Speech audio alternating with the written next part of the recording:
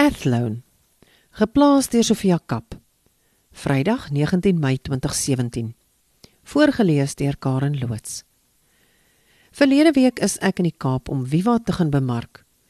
Besoek skole op 'n streep, vertel hulle van ons produkte, woordeboekportaal, ons navraagdiens, skoollisensie, kompetisie, die hele katoet. Gawe kollegas in die Kaap het vir my die besoeke gereël, en ons ryg vir hulle in, van vroeg tot laat, tot verby die donkerte oor die wingerd kom lê. Ek sien ou skole, nuwe skole, skole met 'n ryk tradisie en 'n bykans onuitputlike alumni fonds. Ek sien skole waar die drade plat getrap is en die buurt se rondloperbrakke in die vullisdromme kom krap. Oral word ek vriendelik ontvang. Oral kan ek sien, die onderwysers het opregte deernis vir die jong siele in hulle sorg. Sommige omstandighede is moeilik, sommige sin is haglik. Maar hulle is daar, bereid om saam te werk, gretig om vir Afrikaans in die loopgrawe te werk. Dan kondig my kollega aan. Sy kan vir my 'n besoek reël by die Athlone School for the Blind. Wil ek gaan? Ek het my bedenkinge, want ek smou skoollisensies vir woordeboeke en 'n toepassing wat vir slimfone ontwerp is. Wat bied ek nou eintlik vir kinders wat sukkel om te sien? Is dit hoegenaamd sinvol om Viva soontoe te neem? My tyd is beperk, sien, en ek moet dit ten beste benut, maar ek sê maar ja, want dis op ons pad, en ons kan nou maar net sowel daar stop. Die skool verras my, want dit is nie in Athlone nie, dis in Bellville. Dis na die Earl of Athlone vernoem, wat die grond vir die skool geskenk het, nie na die woonbuurt nie.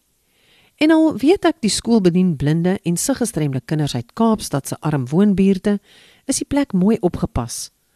Al is die skool pas 90 jaar oud, is dit modern. Al is hulle gestrem, het die kinders almal internettoegang en rekenaars of tablette. Daar's min frilletjies, want elke sent wat inkom, moet gebruik word vir onderrig of onderhoud. Daar is 'n koshuis, maar hulle doen wat hulle kan met die geld tot hulle beskikking. Veiligheid is natuurlik ononderhandelbaar.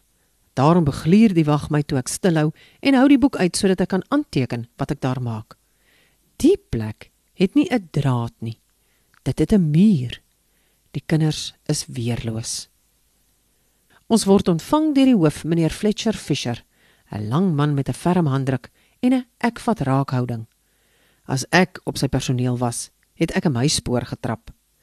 Ek verduidelik wat ons daar maak en hy luister beleef. En dan vra ek, dink hy sy kinders sal kan baat by Viva? Hy kyk my lank. Juffrou, sê hy. Ek het al vergeet hoe is alle vroue by 'n skool juffrou. Juffrou, hierdie kinders skryf presies dieselfde vraestelle as enige siende kind. Hulle moet dieselfde werk bemeester. Hulle moet dieselfde vaardighede hê. Ons probeer om vir hulle dieselfde toegang te skep as siende leerders, en dis nie aldag ewe maklik nie. Dit kos moeite en dit kos geld. Praat gerus met my onderwysers. Ons verwelkom enige hulp. Ek gaan verduidelik vir die Afrikaans juffrou wat ons bied, en ek kan sien sy is sielsmoeg. Sy gee Afrikaans EAT vir graad 8 tot graad 12. Maar is wonderlik, sê sy. Sy gaan dit beslis vir haar leerders aanbeveel. Dit sal vir baie van hulle die eerste keer wees wat hulle in 'n woordeboek kan naslaan, want gewone woordeboeke is te klein gedruk. En daar is net een brailmasjien in die land, en dis by Woester. As hulle daar 'n boek laat omskakel in brail, is 'n gewone boek 10 bundels dik. 'n Woordeboek is net onmoontlik. Dankie, sê sy. Baie dankie. Dit is 'n groot voorreg om van Viva te hoor.